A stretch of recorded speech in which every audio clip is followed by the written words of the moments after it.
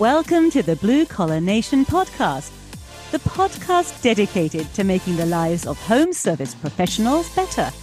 Now join Eric and Larry to talk about all things home service.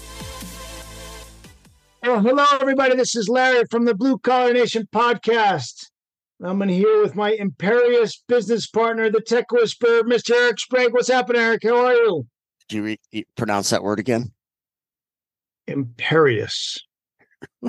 Imperious. And what shitty on thing Google. does that say about me? They say it starts with without justification, assuming power authority. I loved it because it started with without justification, and I was like, "Oh my gosh, this is my man. This is Eric." Imperious. Yeah, but I knew you were going to correct me on it, but I think the way it phrased it was imperious. No, so it's imperious. Like imperial. Yeah, there we go.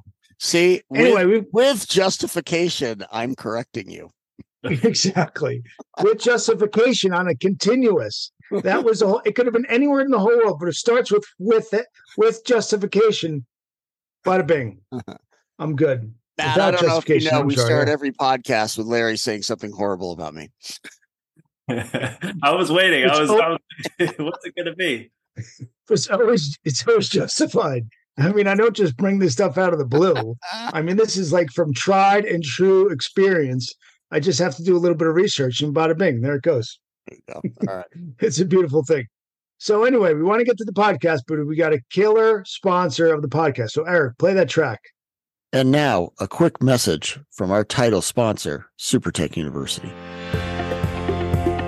Did you know 85% of financial success comes from soft skills abilities and only 15% from our technical abilities? SuperTech U was created by longtime restoration pros Eric Sprague and Larry Wilberton. Their daily 3 to 5 minute videos train your entire company on the soft skills they need to make your business thrive. Plus, your entire team earns IICRC CEC credits, all for about the cost of 1 tank of gas. To get more information about SuperTech University and receive a special 6-lesson e-course on in-home sales, go to supertechu.com/podcast offer. Again, get your free in-home sales training at supertechu.com/podcast offer. And we're back to the show. So we have an amazing guest today that we're excited to talk to. We have Matt DiBara.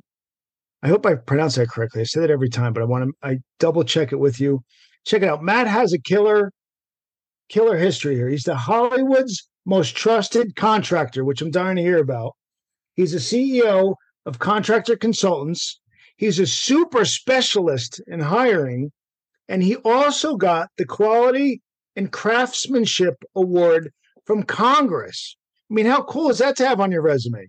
Anyway, Matt, it's a pleasure to see you today. How's it going, buddy? Matt, you like our pro clap track? I love it. I love it. We're do-it-yourselfers here at Blue Collar Nation Podcast. This is great. I knew this was going to be a lot of fun. It's the Chuck in the truck of podcasting. Oh, this is the best. This is the best. I feel right at home. We try and fill it in different ways. We get, imperious about things, and it works out just fine, So anyway, Matt, it's nice to see you. Eric's got a ton of questions for you. Hopefully he doesn't get too justification with you and taking control too much with assuming power authority. But I have good faith that he's going to handle this quite well. So, Eric, you got the floor, man. Thanks. Well, Matt, thanks for coming on the show, man. Really, really appreciate having you on. We have a bunch of mutual friends, which is very cool. So welcome to the show. Why don't we start? Larry had mentioned a little bit at the beginning about your masonry business, and you guys have been in business a long time. So maybe take it back, full background, like all the way from you as a kid growing up with I'm assuming your grandfather and your dad and whoever else was in the business. Like, how did that look for you as you started coming into adulthood? Yeah, my family, we've been in construction 104 years now. We can trace it back. We think it's longer because we see what they built in Italy. But 104 years, we know for sure. And I started when I was 9. I mean, I was a young kid, a lot of energy. my dad wanted me out there when I was real young, and my mom's like, he's too young. And then my fourth grade summer, I was bouncing off the walls the first day. She's like, take him. And that was the start of my construction career. My dad took me out to buy work boots. He's like, pick your size, kid. You're going to need these to fit tight. And that's where I started picking up trash on job sites at 9 years old and working with dad nights, weekends, and just grew with him and with the crews and whatnot. And my grandfather was involved at that time, my uncle. It was just very much that kind of blue collar American dream. I had two great grandfathers from Italy came here, and the rest is history. Yeah, they were grinding. They were grinding. Yeah, that's awesome. Literally with the masonry. So when great. did you get to I'm just curious. This is for my own knowledge. So when did they let you stop just picking up trash and start actually working in the trade? Were you like 11 or something like that? I was young. I mean, I was 9. I started off picking up trash, and then I went to sorting rocks. We were building a lot of stone walls at that time for like city walls. When they were widening roads, they had to put, extend the retaining walls and stuff. And I was sorting rocks, and then my dad brought me to I was probably 60 pounds. And back then, Portland cement was 94 pounds. And my dad he brings me over to the cement mixer, and he's like, all right, you ready to mix mortar? And he's like, we got to get he shows me the whole thing, right? And then he's like, we got to get these bags over by the mixer. I'm like, Dad, I'm like 60 pounds. He goes, don't worry. He takes a razor blade, cuts the bag in half. He goes, 4 shovels is a half bag, 8 is a full bag. You'll figure it out, kid. Drops a bucket and leaves. And that was the start of my official, mixing mortar, prepping stone, all that stuff. So. Oh, I didn't know we shared the same dad. Yeah, exactly. Sounds familiar. Yeah, that sounds super familiar to me. Yeah, that's how most of us start, right? Yep. Just figure it out. So, all right. So you, I'm assuming you're still in school, and what happened? You're kind of getting out of high school, college. Yeah, I went to college. I worked summers, nights. I was estimating. I was doing all kinds of stuff, traveling back. I had days off with classes. I packed my schedule, so I had a few days off. And I mean, I was working full summers, and I went to a vocational high school. So I had every other week I could actually go out and work with my dad as a co-op. So I mean, I was in the trades, like running crews, laying brick at 15, 16 years old. So hang on, the vocational high school, we haven't had anybody on the program. We always talk about that all the time. Explain, how was that? Did that help you a lot? Did you learn a lot that translated into your experience? It was the best decision I ever made. My family, the big thing for us was we were a little insecure because my dad, my grandfather, and they knew things from the old world, they said. And my dad was always like, we don't know. My dad could tell you, he could literally put his hand in mortar and tell you, a quarter scoop of lime. And I'm like, how do you know? He's like, you just know, kid. And I'm like, this is going to be hard to pick up, And so I went to school to learn the right, quote unquote, the right way of things. And that was it taught me the educational components of why we do certain things, like how to size a firebox and all that stuff. But then I also learned that the trades are fun and they're exciting because I was surrounded by so many kids who were all carpentry, welding, cosmetology. So yeah, I mean, it changed the whole trajectory of my life. And when you were doing that, were they also, do you think your grandfather and your dad were also hoping you would get the business aspect of it too? Because I can only imagine that, grandfather comes over here and, he's grinding, but he probably down deep is thinking yeah, but do I know all the things that I really should know to run this business? Right. And I think we all start that way. Larry and I were that way. It's okay, we know how to work real hard. Do we actually know how to grow and scale this thing? Yeah. I mean, I competed in a national organization called Skills USA. I ended up placing second in the country, but there's I think it's 340,000 students nationally, right? So they've got local chapters and state chapters, and it's a really phenomenal organization. And at the district level, you take a test, a written test. So you do a physical hands-on competition. I did at my school level, and then district is a test. So you're asking business questions. You're asked, questions on how to set up job sites, safety. And that gave me a lot of confidence coming out into the workforce for sure. Yeah, that's cool, man. All right. So then after so you're kind of going through college and also working in the business. Did you go straight into the business after college? Did you go straight in and let's go? Yeah, I was working with my dad. I mean, I was running I was pretty much taking it over towards the end of high school. I mean, we were doing government jobs. My dad didn't have a lot of patience. I love my dad, but we were on a half mile long wall in Quincy, Massachusetts. It was a historical preservation project. You had like the mayor, you had architect. It was a whole prevailing wage, big debacle project. High profile thing. And my dad's walking with the architect. Debacle. Yeah, it was a whole thing. And my dad's walking with the architect, and we're supposed to walk this half mile and find like areas where we're going to redo this cap. We get 6 steps. My dad's like, I'm done. He hands me the plans and he just leaves. And the architect's like, when will he be back? I'm like, never. He's like, it's just this is bullshit. I'm over this. My dad was done. He's like, you figure it out, Matt. He's like, call me when you're done. I got to make some calls. And so, I was really like hands-on in the business, multiple crews at like 18. And then from there, just kind of grew and here we are. All right. Interesting. All right. What about your grandfather? Was he still in it when you were a kid? He was. I have a photo of him. He was 78 years old. We were working on a cemetery and he was doing the mortar joints. Like I was sitting on a bucket. Actually it was his last day of work. He got a little dizzy. And my grandma was like, that's it. You're retired officially. And that was the 78. Yeah. Still working. Dude, you guys have the American success dream story, right? I mean, I like to think so. I mean, they came here, with that goal and I just carried things across the line. I didn't, they did a lot of the heavy lifting. I get the credit, I guess, like a lot of the things you read off, the accolades, but I mean, I stand on their shoulders for sure. Well, you see that a lot too, though. I mean, not just in an immigrant situation, but like where I live, like my whole town's full of a lot of like successful contractors, and almost every one of them kind of came into a family business that had been around a long time, but then because they kind of grew up in it and then went to school, they supercharged it. Like, I think that's a common theme, but like without the father or the grandfather just grinding through to get some sort of name, it can't supercharge. Like you need both sides of that coin. Do you see that with contractors that you work with?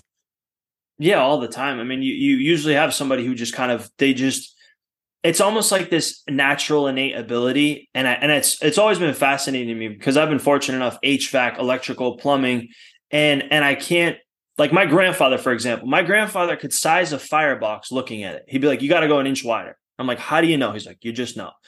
And then I go to school and I'm finding out within a quarter of an inch or an eighth of an inch, he was right on all of his assumptions. Like now I got the chart and I'm looking back at the file. I'm like, let's see if he really knows what he was doing. And I'm going back measuring and I'm like, he's within a quarter, an eighth of an inch on all, like, how do you know these things? And so you have that both, but it was really because he's a real craftsman. Well, and that's the artistry and the craftsmanship and I saw it with, we called them old timers. I was working at 9 years old with guys in their late 60s, on job sites, HVAC, carpenters, plumbers, and they just knew, it was like this innate ability. And it's like driving with back in the old days before you had like the GPSs and whatnot. You really knew how to navigate and you had that skill set. And then I came into it and you had the technology, which they thought was cool. I could use the GPS, but I thought it was cool that they could never get lost. And so it was that kind of really interesting parallel of both of those melding that I think really helped us out. So as you started getting kind of running the business, what were the changes that you felt you needed to make? Like what was it to take it to become Hollywood's most trusted contractor? What are the things that had to, like, obviously if you're, getting historical preservation jobs in Quincy, you guys are doing something right? But then what's the next level look like? Like, how does that work? There's things, the hardest part, I think, growing up in a family business, but most businesses I would say is there are certain things you take to be true. Like my dad would be like, that's just how it is. And I'd be like, okay, that's how it is. And then there's other things, like, for example, he'd be like, Matt, let me tell you something. No one's going to work as hard as family. You can't trust anybody. It's hard to grow a business. Like I had all these limiting beliefs that I didn't know that I had. And so I remember my dad telling me, he's like, I interned for a company. It was one of the largest construction companies on the East Coast. They do, many billions of dollars a year. I was on this huge $300 million project and they had thousands of employees. They started as a masonry company, right? And they grew to general contracting. And I'm going, Dad, these guys, they got like 9,000 employees. Like we've got 40. I'm like, there's got to be, I couldn't wrap my head around it. And you're like, You're like 8,995 can't not care. Well, that's exactly it. I'm like, so, but it's like, and I'm struggling because I'm saying, okay, my dad's right 90% of the time. He says it's true. He says it's true. And then I'm like, oh, but this one thing, I don't think he is. And so when I started to be able to spot those things like technology, he wasn't, my dad was huge on innovation of products, like any new tool or product. My dad knew about it. He used to get trials from like manufacturers on things before they even released it because he was such a tech nerd with that stuff. But when it came, probably had great feedback for them, I expect. Yeah, exactly. But on technology, not at all. Like computers, CRMs, marketing. So how did that go? When you present things to him? He's an old school guy. He's a craftsman, and you're like, okay, Dad, I have this great system here, and it's on my phone here. Take a look at it. He's like, no. Did he push it away an awful lot, or how does it go? Because there's probably a lot of things that you could implement that would be helpful that weren't old school. Well, I'll tell you how it went. I got licensed at 19 years old in college because my dad goes, you think you know better? Figure it out, son. So that's how it happened. He said, if you really marketing and sales, he's like, all this stuff, this hoopla, is so great. He's like, you figure it out. And we split for like 6 months, I would say. And I got licensed. I started marketing. And within 3 months, I was on a Home Advisor at the time. Within 3 months, I was at school and I was like, hey, Dad, I got this job. It's like $250,000. I'm like, I'm not going to be able to do it. You want it? He's like, you're kidding. And I was like, yeah. And that brought us back together. He's like, oh, maybe there is something to this. But I had to go out. My dad's old school. He's old school. He's like, you think you know better? I've been doing this for 35 years, kid. But it wasn't until I proved it. And then he sat down and he was like, whoa, there's something here, that shifted things a lot. Yeah, that's cool, man. Well, that's great. Did he listen to you? Because, you bring. Go ahead, Eric. I just said his dad wanted him to prove that there was real results. Yeah, but he also had the foresight to see that you could bring something to the table. And he was at least open to that. There's many old school people that we run into all the time that are 0% open to any type of change. So credit to your dad that he saw what you were doing and there was value to that. That's pretty cool. I was horrified because I saw people, I started, my early career 2008. So I saw people, my dad's friends, doing 30 million, 40 million a year wiped out. And so I was horrified because my dad's driving me to their auctions. He's like, see what happens when you don't pay attention in business. He's like, you got to watch everything. I'm going to these auctions where people are losing everything. My dad had a friend, he was doing 35 million bucks a year. Next thing you know, my dad's loaning him money. We're at his auction buying equipment. And I'm like, as a kid, I'm horrified at this point. So you're like, if that guy can go under, anybody can go under. I have that fear to this day. Like that was the single best thing my dad ever did was he taught me never to be, never rest on your laurels. Like he's like, we got this family name, but we earned it. And so that was why I was so adamant on the marketing. I was like, we have to have control of it. I'm like, Dad, so-and-so went under, like, he's like, but yeah, like it doesn't work. Yellow Pages. And I'm like, Yellow Pages. That's awesome. I love it. You just made my day, man. He's like full page. I used to sit with my dad. We'd go to the pizza shop, every 6 months, and he'd be like, "Oh, we're gonna do a full page ad. We're gonna do the little chimney sweep icon guy." Like that was my start in the industry. I remember for Larry and I, 2009, 10, 11, or whatever. The poor Yellow Page door-to-door guy would come to the office and, because we made our living by, especially Larry, knocking on doors. So I would always see the people who came, right? As long as I had a moment, I would always, if you have the balls to come knock on my door, I'm going to talk to you, right? And this guy would sit down and be trying to sell me a full page ad, right? And I would be like, dude, nobody uses this anymore. Like, you've got to get a new career. Like this, you literally have the hardest job in the world because you're selling something that nobody needs. There's still people out there doing it because there still are Yellow Pages, but somebody's looking at them apparently because somebody's paying to be in there, which is just crazy. Well, I think it's great. We got a Votech. I think if you look at the senior community, that might work. Yeah, potentially, but we got a Votech guy getting away from Yellow Pages. That's so cool. Eric's jealous of you already because you made it through Votech school because he wanted to go himself. He didn't get a chance to. So I think this is awesome. That's going to be the title of the podcast. So, Matt, when I was a freshman in high school, I was a good athlete and not a great student. And I used to look out the window and I could see all the Votech guys. Like, we had this huge Voc Tech component at my high school, and I would see them all building stuff. And I'd be like, dude, I need to be down there. Like I'm Charlie Brown's teacher up here, blah, blah, blah, blah. And I went to my guidance counselor and I was like, hey, like, I think Voc Tech's a good fit for me. Like, I really want to do that. And you got to remember, I'm a lot older than you. And he looked at me and he said, Eric, you're an athlete. Voc Tech's full of burnouts. You're not going to Voc Tech.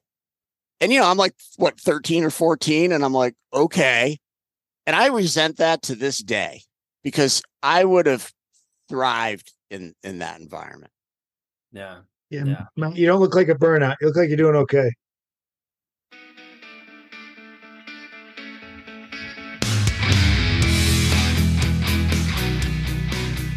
Hey everyone, Eric here with Blue Collar Nation Podcast, and I would just like to take a moment to talk about my favorite magazine for the cleaning and restoration industry, and that is C&R Magazine.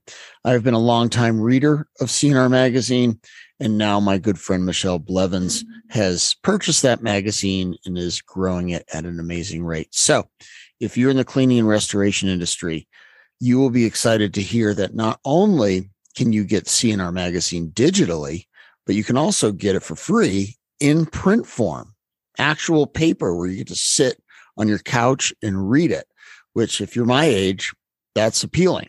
So all you have to do is go to cnrmagazine.com, and that's CANDR magazine.com to get your free subscription.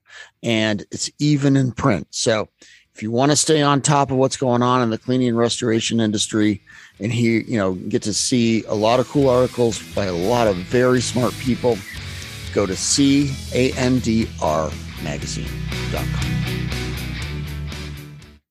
Well, it was the same when I went, though. I mean, it wasn't a cool thing to do. My friends were like, you're going to go there? You're a dirty bricklayer? I mean, that was my whole childhood was like that. I mean, this decision didn't pan out. This decision didn't pan out and, until really the last 3 or 4 years, everything kind of glued together. Until then, it was like, I was just a guy that really loved what my family did and had a passion for it. I mean, and I was confused, Yeah. All right. Well, let's head into your consulting business, because I mean, that's kind of the logical step. If you've grown up in this for so long, now you're going to help other people learn what you've taken your entire life to learn. So let's talk a little bit about how a contractor consultant started. How did you come up with the idea? How did you implement? Yeah, so I brought the business out to California where we are. So we still do it on the East Coast. It started that, grew that, and I lost. I mean, the crux of the matter is I lost nearly $1 million in the span of 3 weeks. And this was about 3 years ago. And what happened was I was so focused on sales from what I just mentioned earlier, which was that young kid. My dad took me around, showing me everyone going out of business. And I was like, if you can sell, you can do anything in construction. And the problem was that hiring was changing. The ways we did it, pop an ad on Indeed, reach out to some contacts we had who usually had a few extra people, or we had small business friends. And so my business at the same time I was doing, I think it was 1 or 2 celebrity homes in California. I was doing a commercial project, and I was doing the Veteran National Cemetery in Los Angeles, prevailing wage project, 9,000 pieces of granite. And I felt like we were at the pinnacle of the business. It was I remember going home and my fiance at the, I told her, I was like, this is what my great grandfathers came to this country for. It was this moment. And then 3 weeks later, it was my team brings me in a room, and they had these whiteboards, and one was all the clients canceling. One was all the jobs that were going over schedule. One was liquidated damages. And it was basically $1 million. And I had been ignoring them for months. They're like, hey, Matt, we're posting and we can't find anybody. I'm like, it'll be fine. We're high-fiving, selling $500,000 jobs and not paying attention to anything. And it just, the whole business almost collapsed. I almost lost everything. And, 4th generation family business, put a lot of pressure on yourself, second in the country bricklayer, I was there. And so I remember just being devastated because I'm like, wow, that 2008 thing that I was so scared of. Well, I found the next, and it killed me. I said, I made a vow in that moment, and I said, look, I'm going to figure out hiring and take control of the business. I said, I'm going to shut it down. And so I spent the next year, mentors, coaches, traveling. I studied tech. And I was like, I need to figure this out. And I didn't find a system that worked, right? I had a lot of people that were like, this is the way. And I'd get a little result. but I didn't find that thing. And so I ended up putting together what I found out worked for me, how to find, vet, hire, and retain in this marketplace. We ended up coming up with 37 proven ways to find talent. And when I tell you, like, I tried everything, like I went to like suppliers, I made deals. I hired a sign spinner at one point to spin a sign in front of my suppliers that said top pay masons, $50 an hour, until they called the police on us. And then I was like, hey, now can I put a sign on your desk? And they're like, all right, we'll have that conversation now. Like, I was trying everything. And then we built the course. So obviously I fixed my company. I helped people locally do it, built a course. We ended up getting endorsed by ZipRecruiter and Indeed. The co-founder of ZipRecruiter went through everything and he's like, this is nuts. And I was like, I don't know. I was like, I built it, helped people do it. And we had great success with this course. And then we went on to, I had a person on Facebook and they wrote a comment and they were like, if you're so good at this, why don't you just do it for companies? And I was like, you know what? I think he's right. So we ended up building a company that actually does it. So we're disrupting the recruiter model and the staffing agency model, where it's a flat, low monthly fee, and we handle all of the hiring, and we do it by position. So like, we'll have a client and they'll hire 3 carpenters in a month, no added fees, no nothing. I mean, it's pretty neat what we're doing. It's because, was my biggest issue in the business. So what verticals in the blue collar space will you recruit for? I mean, we're doing 87. Put it this way, we're in Canada and we're getting ready to go into Australia right now as we speak. So, and industry wise, I mean, all of them. I think it's 87 different industries. I'd have to get with my head of fulfillment, but I mean, we're in a lot of them. Restoration? Oh yeah, definitely. Okay. Yeah. Asking for a friend. Yeah.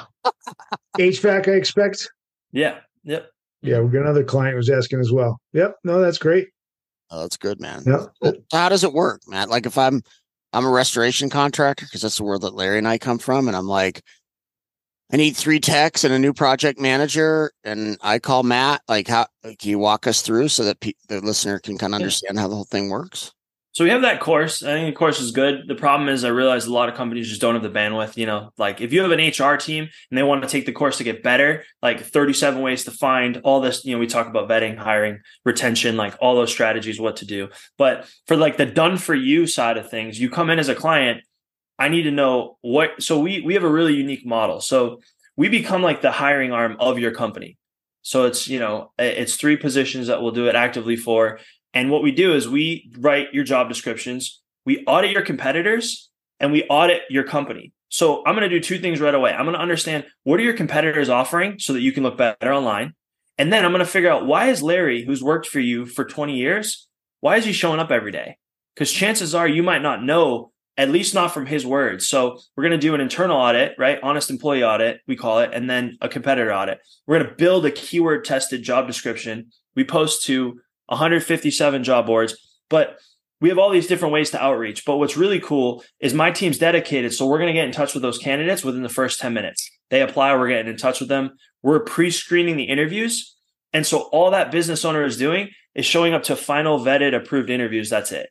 So like we're handling all of that front end heavy lifting. And then you're basically saying yes, no. We handle all the rejections, handle the offer letters, handle the background checks, coordination of that. But the biggest lift is having the ability to focus exclusively on this gives us such an edge, because we can keyword test, we can track the data, and we can improve the campaign every week for for example, we have a client and they hired a recruiter for a tech. Our service, they could have had us 3 positions for 11 months for 1 recruiter fee for a technician. Yeah. So how does the fee system work? It's just based on size or based on needs, or it's a flat fee for everybody? $1,500 a month. So we have to build for a lot of clients, we have to build out assets. So we have to figure out what they have and then what we need to build, but it's $1,500 a month. And we do it for 3 positions. So like we have a client for $1,500. We had one client that hired 3 carpenters in the first month. And that was through 1 position, right? Because each position has its own job description, its own screening questions. So we do that actively. Like, we'll hire an operations manager, project manager, and techs. And then it's like, hey, if you hire 3, 4, 5 techs in the first month, great. Like, I built the business that I wanted and I needed when I was struggling. And we've got a phenomenal team of people that kind of feel the same way, all started in or have a background in construction.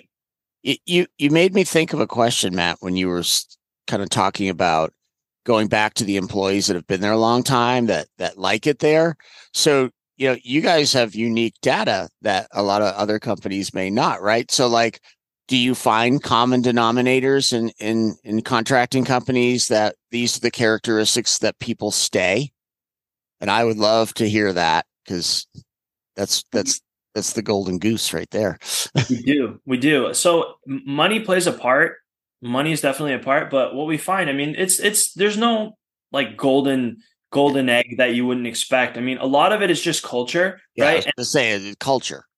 It's defining a unique culture. So, one of the things that we do, like for example, in my construction company, I have 10 crews, and we have a spinning wheel, and it's got all these different prizes you can win. Like $200 gift card, $500 gift card, $10 7-Eleven card. It's a bunch of different things. And one of the prizes is a rubber chicken, right? We made it as a joke. And so anytime anybody on the crew does something good, or my managers have these branded poker chips and they can give them out. And then once a month, we do a full team get together. It'd be like a Saturday. We rent like jumpers, families, kids, and we announce what they did and why they got it. And they spin this wheel. And you walk away with, I mean, if you've done, the average person is getting like 2, 3, 4 of these, they're making $1,000 usually, or getting really cool prizes. But what we found was that what was most exciting was the rubber chicken.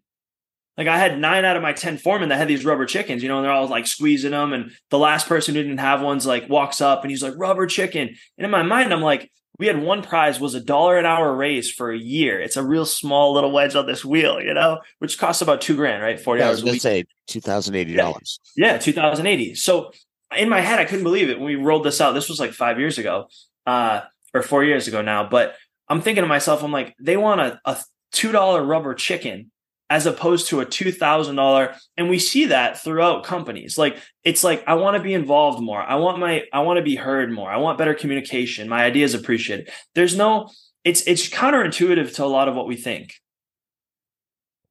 No, but if you look at cultures and what works and what doesn't work, I mean, that makes a lot of sense, because successful businesses focus on their teams and how they're going to help them excel, because you get your team excelling, the whole company's going to excel. One thing leads after the other. And what you're saying, the rubber chicken, is so much more important to these guys because they're having a great time than the money. I mean, Eric's got a lot to say to that, I'm sure. Well, I mean, we just had a guy, Leighton Healy, on from a company called Know How, and they do a lot of kind of restoration surveys about workers. So they just came out with a book called Winning with Workers. And, he came up with like kind of 8 things that you need to do to win with your team or your potential, hires. And one of them was build a weird culture. And what you just said, Matt, is a weird culture, right? Like where you have people that go, I'll forego $2,000 for a chicken, because in our company, that chicken holds a lot of weight. Right. And, he was asking Larry and I on the podcast about our company, and look, we started with a really poor culture. Like Larry and I didn't get it at the beginning. We were like, we get work, we pay you, you do work. What's the problem here? And like, we just didn't understand like that, because that's how we came up. And, we had the dad who said, just figure it out. So once we kind of did, though, our weird culture that we identified is that we kind of created a success academy within confines of our business, where we were investing in them way past, like for their own personal growth, way past any other job they'd ever had. So people would not leave, because they're just like, our weird culture was like, we're going to be giving you lessons like all the time about how to get better at work and how to get better at home and how to, be healthier and all these things. And I love that you said about the chicken, because it just reminds me like of a lot of the things that we did. Like, people don't just want money. Yes, they want money. They do. Like we all do. But, like I noticed with our guys, like if they did something great and we gave them $500, they'd be like, hey, thanks. That's cool. But if we gave them something that might have been even half that much money, but it was thoughtful, like a gift, they appreciated it way more. For sure. I mean, the same thing. I mean, I joke. So I did a presentation and I said, one when I started in construction, I knew the size of the mistake by how loud I got yelled at. Like if it was real, it was like, Matt, I was like, oh shoot, I better run to this one, you know? But if he's like, Matt, I'd be like, okay, and I kind of waddle over. Small mistake. Like that's where I started, right? And that's the whole rubber chicken thing was an accident. But I realized, like, again, going back to my dad, it's like, you know, the things that were right versus wasn't. He told me that. He's like, look, you know, if you pay well, people will come. And here I am. I got, you know, a bunch of grown men squeaking rubber chickens, you know, for $3. And it's like, it happened by accident. We went to the team when we built the wheel. We were like, all right, we got one little space we forgot about. What do we want? I was like, it's got to be valueless because we built this whole tracking system. So I can't screw up the financial optics. And they were like, one person was like rubber chicken. And so we did that. And here we are 3 months later, they're all like squeezing it. So it's where's the fun in your company? Because we there's so much stress in business and so much stress in life. It's like, where am I? Like when I grew up with my dad, like joking around and having fun and, you know, go get the brick stretcher, right? Or my dad would be like, hey, I need 100 feet of shoreline. And I'm like, where's that? He's like, by the ocean. You know, I'm looking at the trailer for an hour, right? Like, you know, it's like all silly, you know, like all these silly things that you'd have on the job site. And the fun is a big aspect for sure. Weird culture and fun. Yeah, that's good, man. I like that.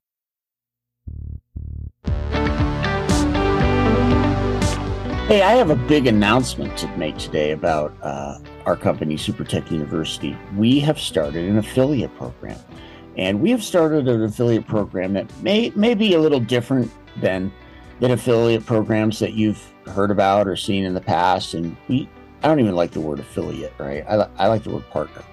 And we really want partners. We're not a transaction-based type of company. We're a relationship company. Both Larry and I are wired that way.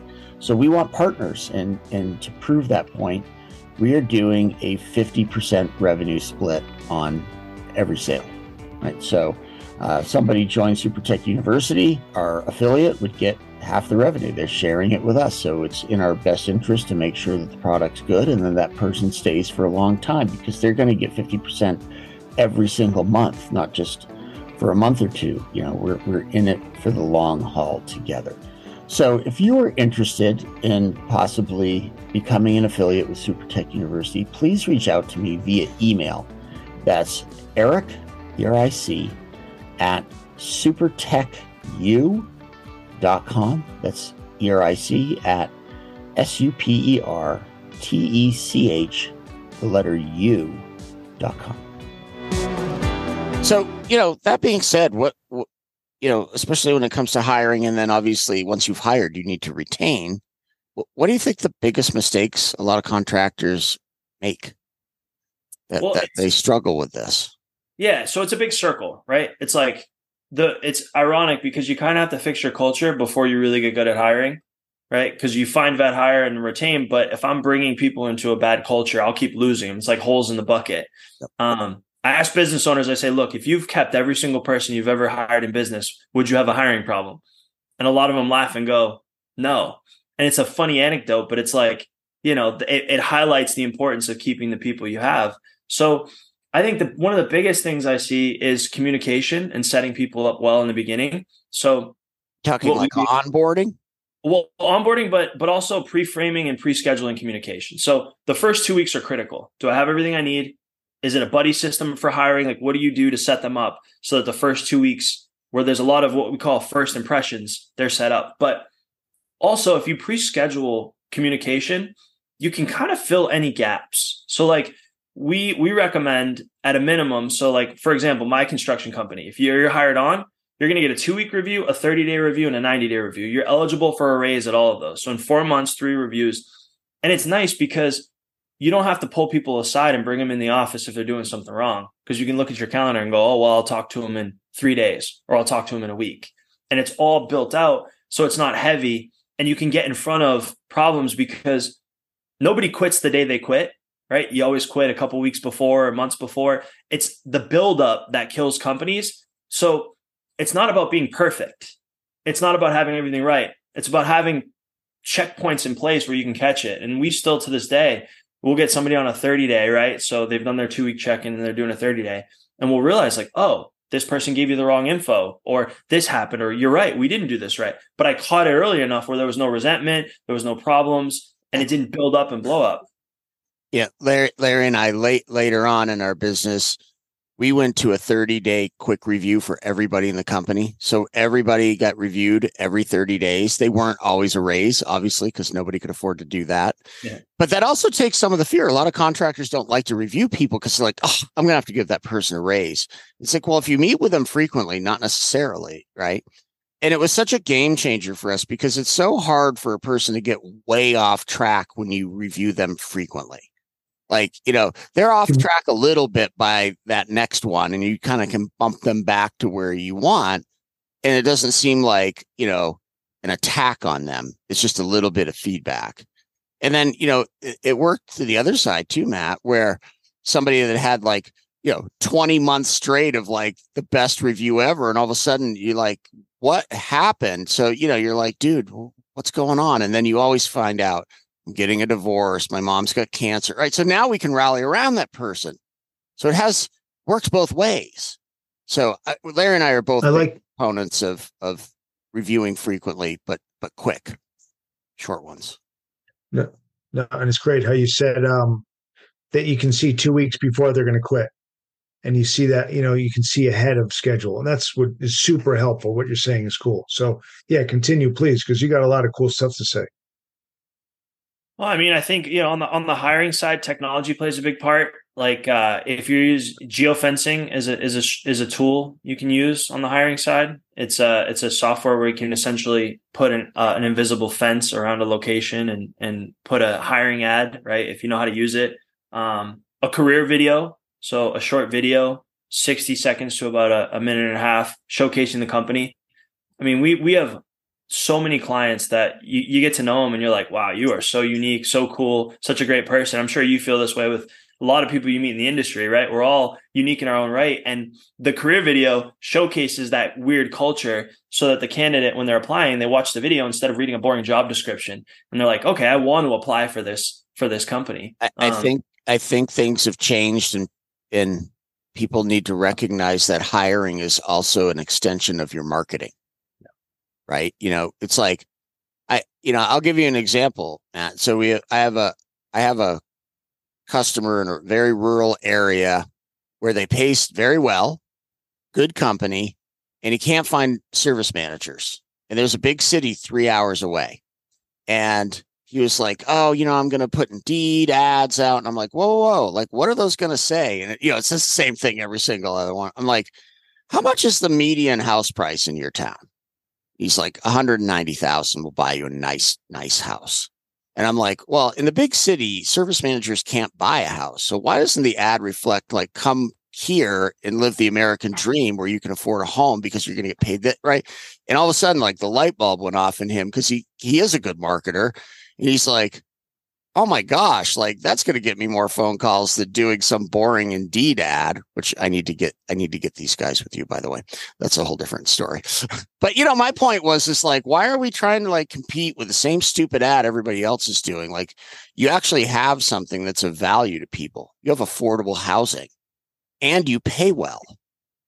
Like, why wouldn't you use that as part of your hiring narrative?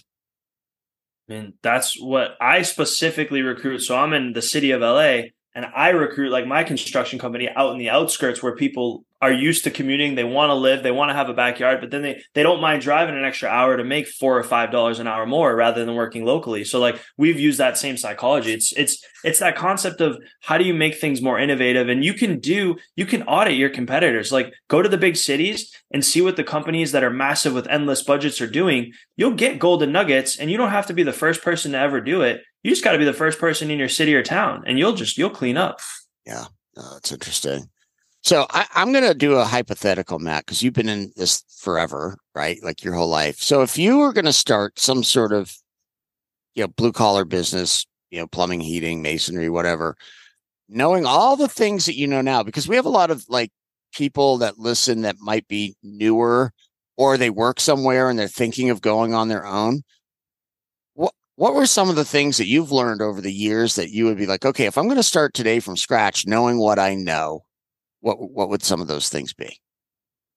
I mean, I would have spent more time working at other companies and really getting mentorship first. I think that in the family, we were a little bit stifled. I worked for, like, my dad encouraged it later. He was like, go work for this person. But it was a little bit more like, see if it's better, not like go learn, so it wasn't like, hey, go learn. Go be a spy. Yeah. I wish I did that a little bit more. And then I think understanding a little bit more, having a little bit more of a definitive plan. I would have modeled after. I would have taken a company that was 3 steps ahead of me, and I would have studied, like, okay, how big are they? What are they doing? I would have had that in which we never did. And the other part is I would have sought mentorship, hiring good vendors that are experts at certain fields. Like, that's the other thing that we didn't do. We felt like, because in the field, you have to figure it out. You're on the job site and it's like, there's nobody else. There's no one you can turn to, and you got to figure it out. And that's a good mindset to have. And that gets you somewhere. But then when you get out into the world of business, I wish I took that hat off much sooner and went, okay, who's 2 steps ahead of me? Like, who's my big brother in this situation, right? Because I'm the little brother. I'm trying to grow. I want to become better. Who's the big brother that I can work with and model after? Who's my mentor, and who are the vendors? And I would have looked outside of what we were doing more and tried to understand that. That's really where we grew quickly. It's a big, not a regret, but I would have done much more, much faster if I did that. Yeah, Larry and I are huge proponents of getting a coach and a mentor right quick. I mean, when we started our business, we started January 2nd, 2008, Matt. It was the worst timing on that stupid thing, And we were on survival mode for at least the first 18 months, just trying to, but, one of the things that I had learned growing up, I had referenced it earlier, I grew up in athletics, and you always have a coach. Like, that's just like, you don't even think about that. It's like, I play this sport. Who's my coach? Right. Or who's my trainer, or who's whatever. So I agree. Like, that person can cut your learning curves down to like percentage points. Right. Because people go like, that's expensive. No, nothing's more expensive than going out and figuring it out on your own, right? Like, you're going to spend a fraction with whatever you spend on that trainer or mentor than you would if you went and just tried to wing it, like fraction. Don't you agree? Oh yeah. And you said $1,500. I'm just sitting there going, that's the cheapest thing ever, because some people might be bristling at $1,500 a month. It's like, well, you know how much that's actually going to cost you if you go and make all the wrong hires and go long periods of time. I have another client that we've been trying to fill a position for him for a very long time. And, we kind of sat down and just talked to, because we were talking about salary, and I was just like, well, what's the opportunity cost of not having this person? What's that? That's what is the opportunity. Yeah, but it's also the opportunity cost of what you're doing in the meantime to get that person. Yeah. It's just a waste of, you could be losing millions of dollars a year trying to find that one person that you need, opposed to just go spend the money and get a person to help you hire. Go make it happen. So, all right, Matt, I know we're running out of time, and you're a busy guy. You have things to do, but I want to do a bonus round. Try to do this with most of our clients, most of the people on the podcast. Couple of your favorite business books and why. I like I read Rich Dad Poor Dad. I thought that was a good one. Kind of gave me good perspective on being a business owner and what that meant. Think and Grow Rich was another good one. And then there's a book called The Road Less Stupid by Keith Cunningham. Dude, we just read that. That was awesome. We have a book club on the podcast. We just did that a few months ago. What an amazing book. Yeah. I love that book. I've been to a lot of his seminars. I mean, he's like, so that he's the muse for Rich Dad, right? Yep. I know. I wasn't sure if you knew that. Like, that's not widely known. No, I've been to every one of his live events. Like, I've been to the 4-day MBA. I've been to I went to the 4-day MBA twice. Talk about not having a business background. I was like, I got to learn this stuff, the language of business. And I was, slow learner. Yeah. Slow learner with money. Yeah. There you go. We were part of a coaching group, and the guy would stand up there and go, my favorite clients are slow learners with money. That makes sense. Yep. Yeah, exactly. All right. Because he saw us there all the time. So he's like, he's pointing at us practically. Oh, God. All right, a couple podcasts that you could recommend to people who like business. Oh gosh, or anything in life. It doesn't have to be just business. I think finding, one thing I'm doing more of lately is just creating space to do nothing and just letting everything soak in. That's honestly, like, I used to be big podcast books all the time. And I'm finding that if I take a couple hours and just get re-inspired with my family, or I just block out nothing time for me, I'm getting way more done and just letting things soak in and percolate.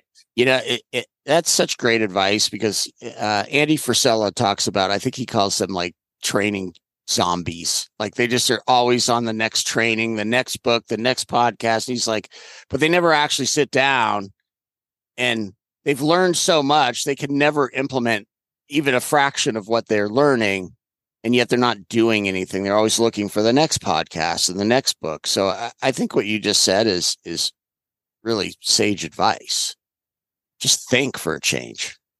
Yeah, that's the little Keith Cunningham, It's like thinking, Yep. Take the time to think. Yeah. All right. Yeah. Well, Matt, before we go, can you tell everybody how to get a hold of you and how to get a hold of contractor consultants about the hiring and anything that you would like them to know about it?